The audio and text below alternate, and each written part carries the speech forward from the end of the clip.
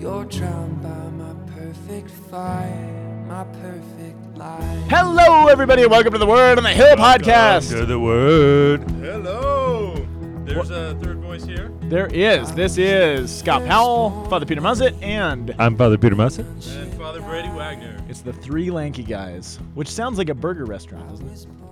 Oh, that's the three. That would be the worst burger restaurant ever. Dude, hey, welcome to the Three Lanky Guys restaurant. Yeah. You will get no burgers that have anything good in them. Yeah, you're right. Yeah. The Three Chubby Guys burgers. Dude, now we're talking. That's going to be a good burger. Yeah. Brady, Father Brady, we love you. Goodbye. We do love you. God bless you. Pray for me and all The old women. You got it. That was a quick cameo from Father Brady, who's Yeah. off to serve Mass, the holy sacrifice of the Mass. Dude, I just want to welcome everybody and give some shout outs today. Yeah, and I had one as well, so please, Because, you get started. Today, the Driscolls gave us some Flamin' Hot Cheetos, some Red Bull, and some Doritos you bet they did. in support of our terrible eating habits here, which I completely endorse and support. I'm loving it. Well, I'm genuinely a little surprised that Jan Driscoll would actually be an accomplice to our terrible eating habits. Well, dude, but she just loves the podcast that much. Yeah, but as a mom, I don't know. Yeah. We eat pretty poorly. No, just on the podcast. I think we eat fine. But whenever we do the podcast, we just, for some reason, choose to eat poorly. Dude, Anyway. I also have a shout out to Julie Belfi and Father Lukash, who are friends of Lisa Goodhue from the Camino. Oh, cool. And so what's up? They love the Lanky Guys. We love you. And buen camino to you. This is like the best. Does that mean good Camino? Yeah, it means good camino. Good way. Good way. I mean, that's what we always say. And then I have another shout out Okay. to a high school youth group, Ecstatic, in San Jose, Wait, the youth group is called Ecstatic, or Yeah. they are ecstatic? They're ecstatic spelled with an X. Oh, that's totally a high school youth group name. Yeah, That's awesome. Yeah, dude, they are totally ecstatic and listening to the Lanky Guy. Wow. In where? Somewhere in California? Yeah, in San Jose. San Jose. Dude, so we got Utah, we got San Jose, we got Boulder, And I have a shout out as well. and Army. Okay. Army, Yeah. I give a shout out to her. She hooked me up with some Absolutely. totally awesome stuff. That motor oil over there? No. I'm Some just looking at your desk. beautiful Your desk. Yes, your desk rosaries does have from motor the oil and a Philippines distributor and, cap. and this like really cool, beautiful tray for That's holy awesome. items. So Wow. like there's just so much love going on. Very cool. Very cool. So I'm sitting here and I'm looking at Scott Powell, and Really? Are we going to go into this? Is this really what we're going to do? And Scott has a Band-Aid on his nose Gosh. because we were doing some drone flying, Flying. and I have a little drone and I'm trying to like get good at flying it, and Yep. so I handed the controls over to Scott, Classic mistake. and Scott accidentally flew the drone into his own face. Yeah. And his nose literally would not stop bleeding. No, nor would my chin or my cheek. I mean, it was really a bloodbath around here. Yeah. And I just took the guard off of it, so I actually feel terrible. There was a guard on that? Yeah, there was. Oh, you got to be kidding me. So I have a habit whenever I'm about to give a big talk in front of a public group or film something for someone, I tend to get injured in my face. So this is just keeping with tradition. I'm filming something for the Focus Ministry on Friday. So that's just what happens. The last time I filmed something with Focus, I got a big black eye skiing with you, actually. So Do you see the trend? I do. Dude, Steve Baselli will appreciate this. Yeah. Like this is what I love about you, though, Scott. Thanks. Is that In you advance. are a risk taker. like I'm just a bad pilot. No, you're a risk taker, man. You'll step to it. You'll do stuff, but the weirdest stuff happens to you. Yeah, no, that's true. And, That's absolutely true. And yet you persist in your risk taking. I know, you'd think I'd learn. Well, in the spirit of not learning from my mistakes, it is the fourth Sunday of Easter. And our readings this are week. you saying that this is a mistake that you're doing this podcast? No. Oh, that's No, I can't find the connection there. I thought there might be a connection, but I don't know. Okay. Anyway, I'm First- just trying to segue. I'm just trying to get the show on the Just road. in man. case you're wondering, April 17th is the feast day of St. Stephen Harding. Boom. which is weird. I don't even know who that is, but I like. Isn't there like a Bob Dylan song about Harding? John Harding. John Harding was a saint. I don't know. That's my Bob Dylan Okay, impression. our first reading is from Acts 13:14, 43:52. Yeah, I take issue with this. The division of verses in this reading. So we'll talk about that. Did you just throw a string cheese at me? Come on, man. Be professional. Yeah, we'll talk about that. There's a big jump in this first reading, and I'm happy you're listening to the podcast because I think that what comes in between is very interesting. So, anyway, our responsorial psalm is coming from Psalm 100, verses 1 through 2, 3, and 5. And our responsorial itself is from verse 3. C. Second revelation is from the book of reading. And seriously? I know, I was just making a joke. Come on, this is like how people do it. No, it's funny. No, it's not how people do it. The second reading is from the book of Revelation, chapter 7, verse 9, jumping all the way to 14b, 17. Very good, very good. Our gospel, a very short little gospel. Did you hear? It was a few weeks ago, and it was the gospel reading. And I don't know what was. I feel like some of the other readings were much longer, but it was a very, very short gospel. And Samuel was just in my arms, and my son, and he just said really loud, "Well, that was short." I don't know if you could hear him. Everyone laughed. Anyway, this is a real short one. It's John chapter 10, verses 27 through 30. It's a shorty. So that takes us back to Acts of the Apostles. Dude, so I'm reading Acts of the Apostles. Okay. So there I am. And I'm reading this thing. Yep. And Tell me more. It's always amazing how many fights everybody gets into in the New Testament. There's a lot of fights. There's a lot of fights. Which, you know what? That's kind of comforting because I feel like there's a lot of fights right now in the church. So it just tells us that it's always sort of been this way. Because the temptation is to always get flipped out over like, wow, everybody's confused in the church and this priest is saying this and that person said this and should I trust this one? Everybody's fighting and upset with each other and what's going on. But it's always been that way. It's never going to stop. For some reason, Jesus chose to put the church into the hands of sinful people like you and me. Well, not me, but or human beings who just tend to mess it up all the time. But God chose to do that. And so one of the things I had to come to reconcile with myself when I got serious about my faith is that if we look around and feel like the church is just a mess, we have to reconcile the fact that it's God's mess. And he chose to have it that way for whatever reason. So, but yeah, you're right. I mean, people are always fighting in the church. And it's such as it is in Acts of the Apostles. Now, it's tough because we actually don't. So here's where I'm a little frustrated. And I'm sure there's a reason for this. And I'm sure there is a pedagogy in how the church chose these readings. But it jumps over why people are fighting. It tells you that they're fighting, but it doesn't tell you why they're fighting. Right. And I think that's strange. So just want to look at this passage. So it begins in Acts chapter 13. Chapter 13 is a pretty profound turning point in Acts of the Apostles. You can divide the book of the Acts of the Apostles both thematically and geographically. Okay. So, for example, at the very beginning of the Acts of the Apostles, remember when Jesus appears to the apostles right before he ascends into heaven? Go into Galilee. Go and tell my disciples to go into Galilee. Wish you could see Father Peter's air guitar, which looks more like an air fiddle, the way that you're playing it. Hey, I'm a rock star. What can I say? You are a rock star. What was I even talking about? You're talking about the apostles and disciples going to Galilee. No, I wasn't at all. Yeah, you Not were. even close. Two geographical I wasn't situations. talking about that. But I was talking about geography. But at the beginning of the gospel, Jesus appears to his disciples and says, "Go into Galilee." Oh my gosh. Oh, I feel like these Cheetos have made you crazy. No, they really have, dude. Seriously, I am. Yes, the Cheetos have done it. The Flaming Hot Cheetos. Be careful of those. So at the beginning, right before he ascends, he tells his apostles their mission. He says, "You're going to be my witnesses in Judea, or in Jerusalem, and in Judea and Samaria, and to the ends of the earth." I think this is chapter 1, verse 7, maybe. Yeah, which is actually very much the how if you go through the Great Bible timeline. The Great American Bagel timeline. I can never remember. The Great Adventure. The Great Adventure, the Bible timeline. They go and they actually talk about how these are the stages of how the Acts of the Apostles are going to show us the evangelization of the world. Yeah, so you could literally divide the whole book of Acts of the Apostles on those 3 geographic areas based on where. So I think it's the first 7 chapters. They're the witnesses to the resurrection in Jerusalem, and that's what we've been looking at the last couple of weeks. As they're on trial before the Jewish leaders and the Sanhedrin, we've been looking at those stories. Then in chapter, I believe, 8 through 12, they go out to Judea and Samaria. So Judea is what surrounds Jerusalem. What is and then Samaria?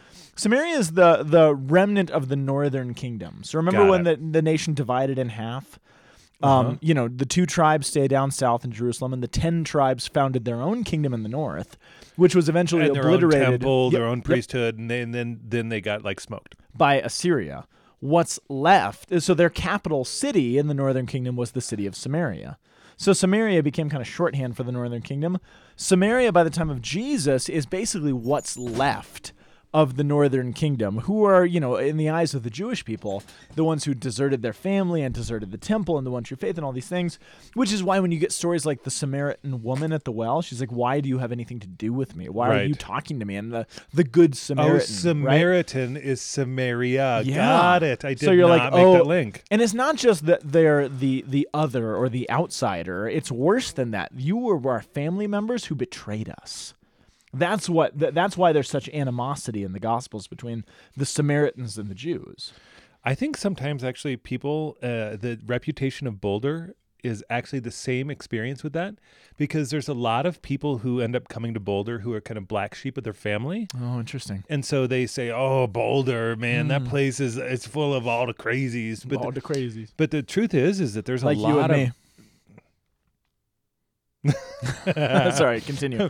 There's a lot of amazing, interesting, wonderful people who are doing really creative, innovative things. But I think that it's easy to write off this particular town precisely because there's a lot of people who are trying to find their way, but outside of where their families are. Yeah, no, it's true. Yeah, it's true. That's a good insight. But jumping over that point in the geography, when we get to chapter 13, which is where we are now, that's when the mission of the apostles begins to go to the ends of the earth. And it's kind of a funny thing. So really, Acts of the Apostles spends the first 12 chapters talking about the mission of the church within predominantly Jewish areas. Yeah. And you get the sense as you're reading through, nobody really was anticipating that the church would go out to non-Jews or the Gentiles or those people. I mean, we kind of take that for granted as Christians, and we look back. And we forget that in the beginning, that was a pretty disputed opinion. I mean, there's no idea in the earliest church that Christianity, which wasn't called Christianity until pretty late, that the idea of following Christ was anything other than just the fulfillment of the Jewish faith. Right. We are just being good Jews. Our Jewish Messiah has come. Right. It wasn't until later they realized, oh, wow, God actually wants us to go out to non-Jews as well. We didn't totally understand that. Yeah. So that begins to happen in chapter 13. This is one of the first instances of that. It actually begins in chapter 8 and 9, that scene when Peter, remember, goes up to that house of that guy named Simon the Tanner, and he sees the pigs in a blanket vision, the sheep coming down with all the animals. That's when everything begins to Peter begins to be like, oh, God, you want us to go to those people too? This isn't just a Jewish thing? Right. But again, we kind of take that for granted in hindsight, But this was a big controversy. This was probably the biggest controversy the church had. Which is why Acts 13 is such a demarcation line. It really is, because it's this idea of them. You want to let them in? We want to extend mercy to those people, to these outsiders. They're supposed to be allowed into the family. This is pretty difficult. Right. 13 is when we actually see it starting to happen. So it's in chapter 13 that Paul and Barnabas, remember they're kind of tag team in this. Which, I mean, this is the story of the church from all ages. Yeah. This is the story of the church of this age, of the Middle Ages, of the early ages, the patriarchs. Like, are we really going to go for those people? That is the narrative of the church. And still today, and there's all sorts of people in our own lives that were like, well, no, I love my faith and I love sharing it on Sunday and doing these things, but wait, God can't possibly be calling me to share it with that person or that guy at work or this person in the grocery store, or, this person that I see when I pick up my children from school every day. You know what I mean? Yeah, there's always that line of like, but not them. Yeah, it was like who was it? Walker Percy, I think, who he in his conversion, his family was like, that's where all the servant people go. Oh man. So it's even the sense of class system. Absolutely. Like, oh, you're gonna violate class system. You're gonna violate the kind of boundaries we're setting up in culture, and engage with the church, and then the church can have all those experiences, both with its clergy and with its members. Absolutely. And so, but it's always going to be totally messy and weird. This is the beauty. There's the catacombs of St. Calixtus in Rome. The catacombs in general, but those are the ones I'm familiar with. You can go to the catacombs in Rome, which is where the earliest Christian martyrs are buried. And the earliest Christians are buried.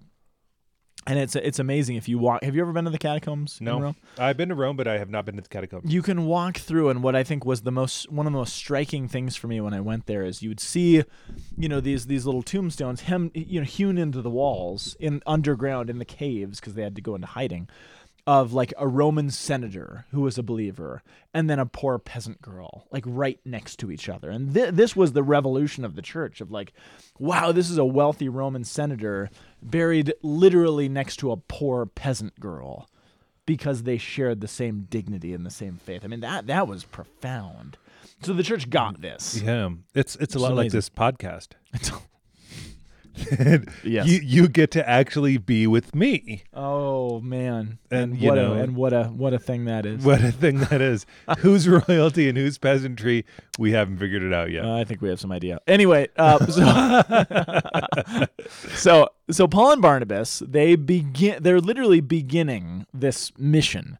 So they continue. It says they continued from Perga. They reached Antioch in Pisidia. I think this is minutia, I guess.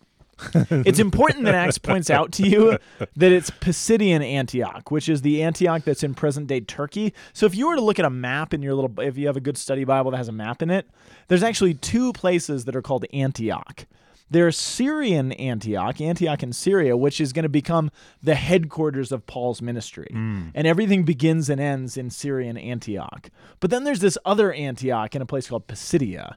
And Acts needs to point out, hey, they're different places. So any of you who are really students of the Bible, it's an important distinction. Yeah, pump to brakes. Paul's Antioch is anti-lock brakes. Oh, come boy. on, dude. Wow. But one thing to note, so this place that they're going, Antioch in Pisidia, again, present-day Turkey, it's in what we would call Galatia. So Paul's letter to the Galatians is written to these folks. This is their context. This is who they are. Galatia. So it's probably the most prominent political city in Galatia. So the Galatians, right? Okay. It's a book in the Bible. It's in the back. You've heard of it. Shit, I was just trying to make a joke out of it, and I couldn't come up with anything. I thought you were trying to remember. I couldn't figure out what you were doing. Anyway, whenever Scott sees smoke coming out of the headphones, he's like, oh man, I gotta try to help this. I'll say something smart. Okay, so anyway, so they're up in Galatia. Oh gosh, there's so much I could say about this. I heard that they're pretty slow moving up there. It's kind of glacial. Glacial. That was a stretch. Oh, I know. I mean, I was working. Yeah. Anyway. Okay. So they're up in Antioch, and on the Sabbath day, it says they entered the synagogue and they took their seats. And many. Okay. No, this I think it's this where the jump comes from verse 14 to verse 43, which is a pretty big jump. Yeah. Like sit down and we'll just keep going. Well, it's so funny. So it's the Sabbath day, and Paul's missionary strategy, and this is really important. Paul's missionary, because Paul is the apostle to the Gentiles, to the non-Jews. But whatever non-Jewish place that he goes, his starting point is always the Jewish population. Right. And that's a really good tool for evangelization. The idea of let's start with my own people, the believers. You want to, I remember when I worked for Focus, when I was a Focus missionary and I worked on a college campus, our first step was, hey, let's find out who the Catholic campus ministry is. Let's find out what they're doing, and let's try to encourage that, and we'll go from there, and try to bring everybody in. Yep. So it's a really wise strategy. So he always goes to the synagogues first. So it's the Sabbath day. They enter the synagogue. They take their seats. And what we don't get, but what it continues on to say in the reading is... After the reading of the law and the prophets, the rulers of the synagogue said to them, saying, "Brethren, if you have any word of exhortation for the people, say it." So it's a custom there's a Jewish custom that if there's like a visiting rabbi or a visiting person that's relatively important, they would be invited to basically give what we would call the homily, right? After the readings are done, after the prayers are offered, somebody would give a homily. Right. Paul, it's fascinating. I mean, people probably know who Paul is. Remember, he was a very big deal in the Jewish world. He was schooled by Gamaliel. He was one of the most important of the rabbis. Everybody like, that Paul kid, he was good. well, yeah, they're like, oh my gosh, Paul, Scott Hahn shows up in the congregation. Or say, I don't know if this Robert works. Barron. I was just about to say Bishop Robert Barron shows up at Mass on Sunday. And you were like, do you want to give the homily this Sunday? Absolutely. I'm like, brother, show up. It's that kind of a thing. They're like, oh my gosh. That's how I take it. Right. So, and again, what we don't get is he gets up and he's like, okay. And nobody knows what's coming. And he goes on from verse, 16 until 40 something. He basically, and I like it. So Paul stood up and motioning with his hand. Like he just starts, he's like a hand talker, dude. He's a hand talker, which is good because remember, he's actually not very verbose. He's not a very good speaker. We know. That's what we know about him. He's kind of polemic. Hello, here's the thing. He's good in writing. But he basically, he tells the story of salvation history. Remember, he's speaking to good, faithful Jews who know the story of Scriptures. So he's telling salvation history, and then he brings in Scripture. He brings in David, the Davidic covenant, and he's like, this is how, you guys might not have heard about this, but it's been fulfilled. Jesus, the Messiah, has come. The Christ is here. He goes for it. Yeah. And that's when we kind of pick up where our reading comes from this week, which is basically everybody loved it. And they all latched on and they all wanted to follow him. And it says the following Sabbath, this is back in our reading, the following Sabbath, the whole city gathered. Number one, it actually shows you the influence that the Jewish people had in Galatia, that they were able to kind of spread the word and the whole city shows up. Everybody's like, this guy's good. Seriously, come on. But the other thing, I mean, there's so much we could say, but one of the things I love about this, this really does just show the power of the gospel. It's not just the Jews who are showing up, it's the whole city. They're like, oh, we want to hear, again, you talked about Boulder before. This is one of the things I see about doing ministry in Boulder. If you have the truth, people want to hear it. Whatever background they're from, they want to hear it. And we as Christians underestimate that so often. Right. We're like, they're going to hate us, they're going to be mean to us, they're going to persecute us, they're going to do, and sometimes that happens. But the truth is that they're longing for it. Just human beings long for the truth. They want to hear it. And that's what we're seeing here. And it's very, very beautiful. And they're showing up and they're like, oh, tell us more. And it's an interesting line. It says, tell me more. Did you get very far? It's in verse 45. It says, but then the Jews saw the crowds and they were filled with jealousy. Luke is making a very clear distinction. And John does this too. When they say the Jews, they're not talking about the Jews, because remember, the whole congregation. They're in a synagogue. They're in a synagogue. We're talking about the leadership, the people in charge, the powers that be, right? They're ticked off. The man. And it says they contradicted what Paul said, and they were mad. And then, Paul goes on, they say it was necessary that we spoke. He tells the pedagogy. We needed to come to the Jewish people first because Christ came through us and the covenants. But it is through us that all of the world is supposed to hear this. And it says the Gentiles rejoiced in this. And they're like, this is great. Praise be to God for the Jewish people who gave us the Messiah so that we could enter in. I mean, it's this beautiful moment. And then the Gentiles were in delight, but the Jewish leadership, there's all sorts of undermining things. They're trying to get the women who are of prominence, and they're misleading people, and they're trying to undermine everything. And you see that it's trouble. Now, one of the things I just want to point out, and then we can move on because we spent a lot of time on this first passage. This is such a direct parallel of what we see in the very first moments of Jesus' own public ministry. What's the first public thing Jesus does in the Gospel of Luke? Wine. No, that's John. Oh, Luke. That's John. Luke, I don't know. He preaches in a synagogue. Remember, he goes to Nazareth and he gives a homily. He's invited as the guest speaker to give a homily in his home synagogue. which is exactly what Paul does. I mean, Luke is very purposeful about what he's showing you. Yeah. He's like, look, Paul is doing the same thing Jesus did. Right after Jesus gives that homily about the Jubilee year, setting everyone free. They're like, this guy's amazing. But then what happens? Then he makes the comparison to no, I don't know. What do they try to do? So Throw at him first off a people hill. are excited, then they try to throw him off a hill. What's happening here? Paul speaks the word of Jesus. People are excited, and then they're basically trying to throw him off a hill. They're mad. But do you see the parallels of this? I'm just kidding. I really do. You jerk. You jerk. I totally do. But again, this is the thing. Mercy is never terribly popular because we are a people who want justice more than we want mercy. You know? The idea that, no, this so is for true. you people as well. The leadership is threatened. No, the everyday folks, the Jewish people who are showing up to the synagogue on the Sabbath and doing what they're supposed to do. You get the sense that they're like, this is great. Praise be to God. We want this. But the leadership is threatened by it. And this is our world, isn't it?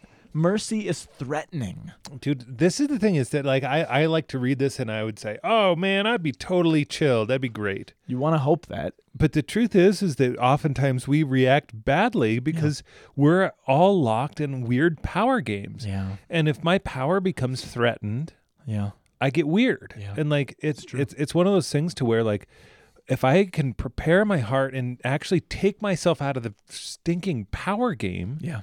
and actually get into the truth of what the gospel is, then I get free. Yes. And it's hard to do. And Paul's free. Remember, Paul, just to be clear, Paul was the power structure. He Yes. was these guys. He was the one Absolutely. trying to kill the Jews. They were just putting their cloaks at his feet when they were killing Saint Stephen. Yes, but now he's free. And what does his freedom look like? Paul never really has any power. Like he's the leader and he's the founder of all these churches, but he's shipwrecked, he's sick, he's in prison, he has no home. I mean, Paul's a disaster, but he's free in that. Right. And that's very beautiful. Yeah. And then that takes us to the Psalm, which is this great line, we are the people, the sheep of his flock. Oh, who are the people? Well, the people who he calls. And who does he call? Sometimes it's the people you don't want him to call. Sometimes it's the people that you really don't want to be sitting next to in the pews. But God calls who he wills. And it says, sing joyfully to the Lord, all of you lands. God longs for all the peoples, not this particular ethnic group or this particular faith group or this particular people who are, adherents to this or that. I mean, God wants all people to be Catholic. That is that fundamental reality. He wants all people in Absolutely. the church. Even the people that Everybody. you hate, he wants them at Mass sitting next to you in the pew. Absolutely. That's what his greatest desire is. That's what this psalm speaks to.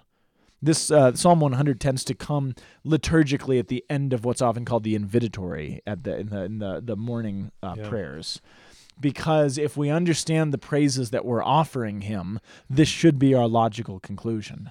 Okay, so bring all people into this. This is what we should want. Which is what we can do in our hearts is we can pay attention to who we are experiencing negativity towards. Yeah. And oftentimes it's actually precisely those people, that reality in our lives that the Lord is actually trying to get us surrender it. Always. So you say like, oh, I'm just so angry at wealthy people. Yeah. I hate wealthy people. Right. And it's like, well, actually, maybe the Lord actually has something for you in the midst of wealth. Yeah. Or maybe I hate poor people. Yeah. And I hate fat people. I hate skinny people. I hate attractive people. I hate ugly people. Like I can experience all these negativities, and the Lord is like, don't even get into that because I'm calling all people to myself, I and hate I'm people actually with drones. Drones who Cut my nose. cut my nose, dude. You're the driver of the drone. Yeah, I know. I really wish I was driving the drone because then I could actually feel bad. No, yeah, but you can't. I can't. I just have to like laugh at you. Thanks, man. You're welcome. So that's a great segue into the book of Revelation. Which, Yes, it is. but you're yeah. We had to edit a bunch because I have gotten a case of the giggles. Yeah, we all have the giggles in here. But I want to read this. So there's one thing that's, okay, so here's what the reading says. I, John, saw had a vision of a great multitude which no one could count from every nation, race, people, and tongue. They stood before the throne and before the Lamb, wearing their white robes and holding palm branches in their hands. Right before this, is that really weird. If you're familiar with the book of Revelation at all, you might remember that passage about there were 144,000 people that he sees in heaven. And then like tribes you can't even count. Well, that's this. That's this though. Yeah. But what's interesting? So the 144,000. Jehovah's. If you're a Jehovah's 12 Witness, times 12. Well, but if you're a Jehovah's Witness, you think that is the amount of people in heaven. Period. That's it. There's 144,000 Dude, that's a really that make small it party, dude. It's a really for eternity. It's a really strange belief. But as you said, if you're a good Jew and you know that numbers for the Jewish people can be symbolic and represent things, and you understand the Christian tradition, yeah, it's 12 times 12. So really it's 144,000 represents 1,000 people from each of the 12 tribes of Israel. 12 is always representative in the Bible of the 12 tribes. 1,000, so we've talked about this before on the podcast, numbers are often more qualitative than quantitative in the Bible, right? Yep. So 1,000, whenever you see the word or the number 1,000, this is going to be a strange way to say it, it tends to represent a lot of stuff, a lot of people, a lot. You look like $1 million. Yeah, it's that kind of a thing. That is the idea. So a lot of people from all the 12 tribes. So basically what it's saying is the 12 tribes will be reunited. What is that? So the thing about Revelation that's beautiful, Revelation is constantly giving John and giving us different perspectives on the same reality. So John is writing this letter, this vision, to a group of Christians that are suffering profoundly in all of his churches, that are suffering greatly under persecution. And what he's trying to show them, as well as us, is that there's more here than meets the eye. What you see is your suffering. More than meets the eye. What the reality is that Christ has actually conquered this. That's why Paul and Barnabas, for example, in the first reading, can go about knowing that people want to kill them. That's why Jesus could know people want to throw me off a cliff, because he realizes, well, the reality is actually greater than that. That's why Peter, in the reading from last Sunday's reading, can be like, we were found worthy of suffering for the name of Jesus. That's okay, because we know the reality is actually greater than what we can see. What we see is people want to beat us up. What's true is that Christ has already fought our battles. Yes. So John has just in Revelation seen this vision of 144,000 people in heaven. And he knows, okay, that represents sort of the 12 tribes all being brought back together. But what does that mean? What does that mean in practical, tangible ways? Oh, it's a great multitude from all of these languages and nations and races and peoples and tongues. I'm hearing that God's going to reunite all of Israel, the tribes. What I'm seeing is that actually is really beautiful, because these 12 tribes are going to be reunited through all races and all tongues and all peoples and all races. Some of them are the people I thought were my enemies. Some are the people that I thought were my family and my friends and the people who were outsiders. God has brought them all together because they have washed their robes in the blood of the Lamb. Right. Look at the history of the martyrs through the centuries and the years of the church. Some of them were good, faithful Jews. Some of them were Gentiles. Some of them were Roman centurions.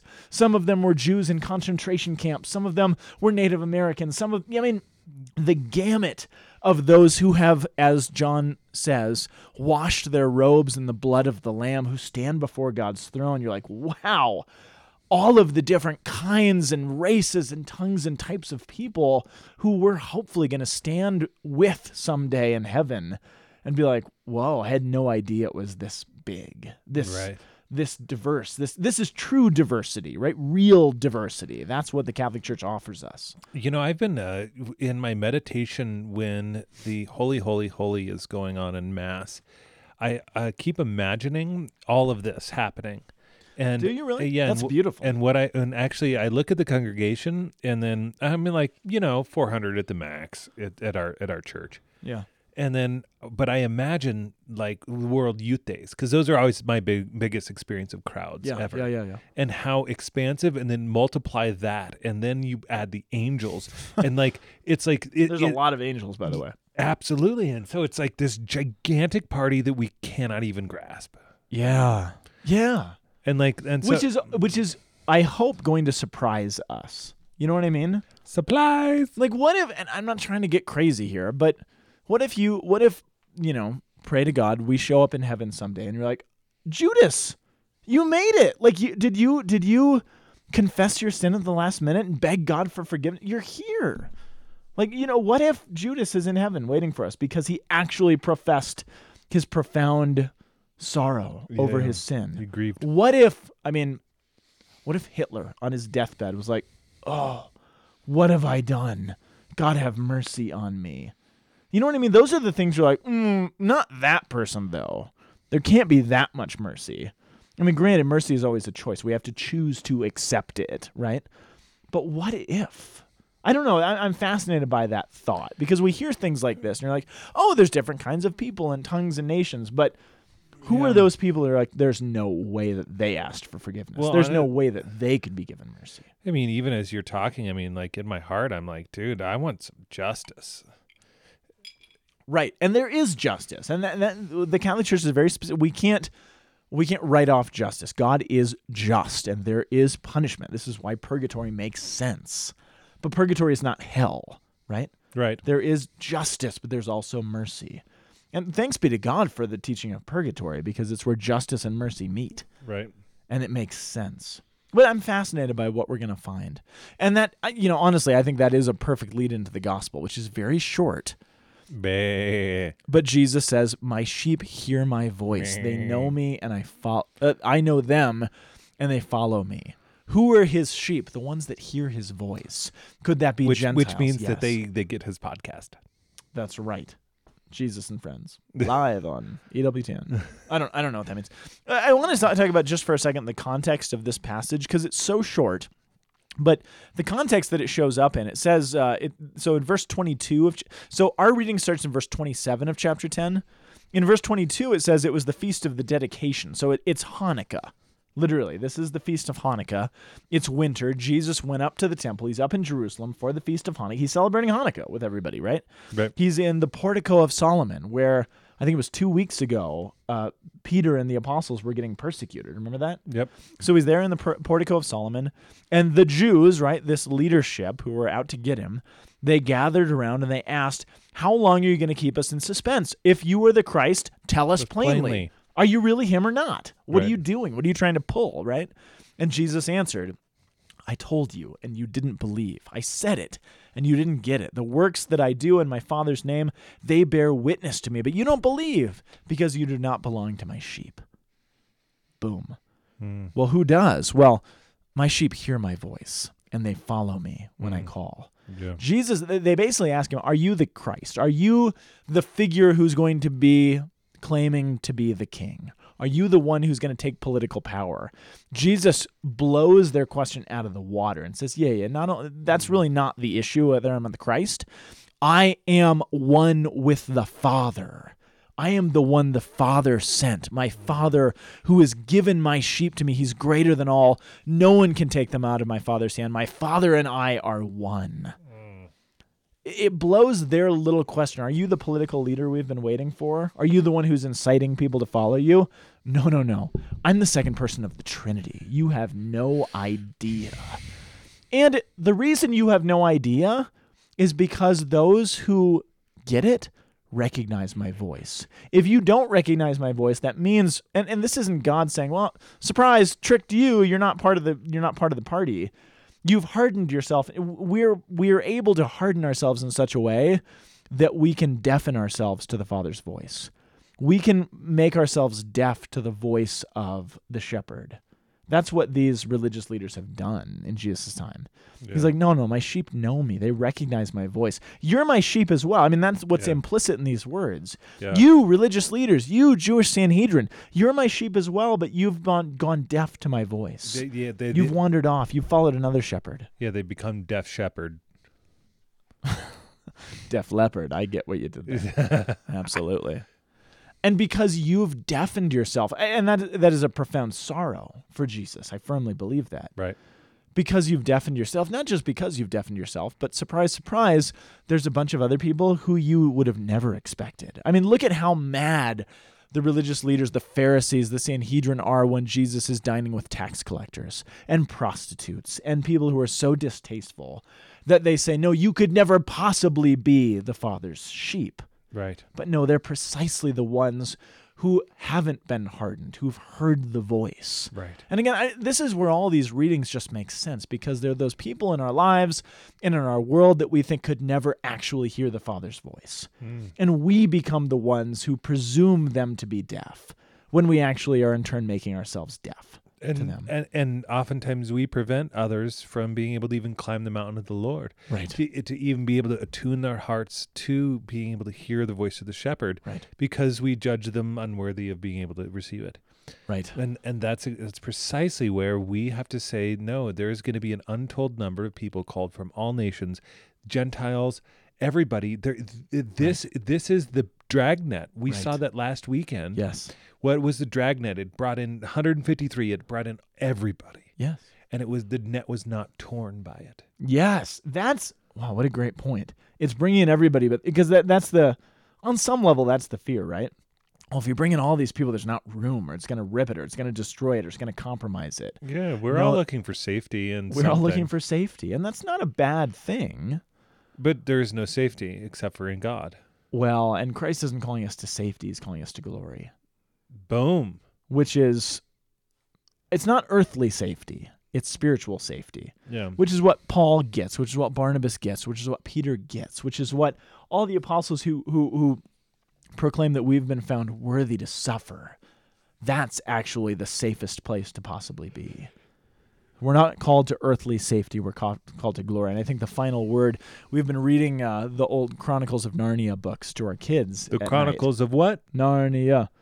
Chronicles of Yeah. Anyway. Yeah. But there's that line in the original, The Lion, the Witch, and the Wardrobe, where the Mr. and Mrs. Beaver, they're talking to the kids, and they're like, well, you're talking about some lion, this Aslan, who is the Christ figure sort of in the book. Well, is he safe? He's a lion. Lions don't sound safe. Is he safe? And their answer is, no, he's not safe, but he's good. He's not safe, but he's good. And that is what Jesus is trying to show us. Look, this isn't safe. Peter and Paul and Barnabas, they're not going into earthly safety, but they're going into what's good and what's right and what's noble and what's merciful. It's not safe. They're going to get beat up. They're going to get in trouble. They're going to get imprisoned like Peter does in chapter 5. But it's good, because that's where the true safety lies, when you're willing to put yourself out and be a part of that great multitude. Be a part of that multitude who hears the voice of the Father, who becomes the part of the flock, who knows the voice of their shepherd. There's not earthly safety in knowing that voice, but there's profound goodness in it if we're willing to follow. If we have the courage, the coraggio, right, to follow after that. That's where glory lies. And so, glory be to the Father, and the Son, and the Holy Spirit, as was in the beginning, is now, and ever shall be, world without end. Amen. Amen. We'll see you guys next week. Yep, keep it real. You keep it real. Bye-bye. Bye.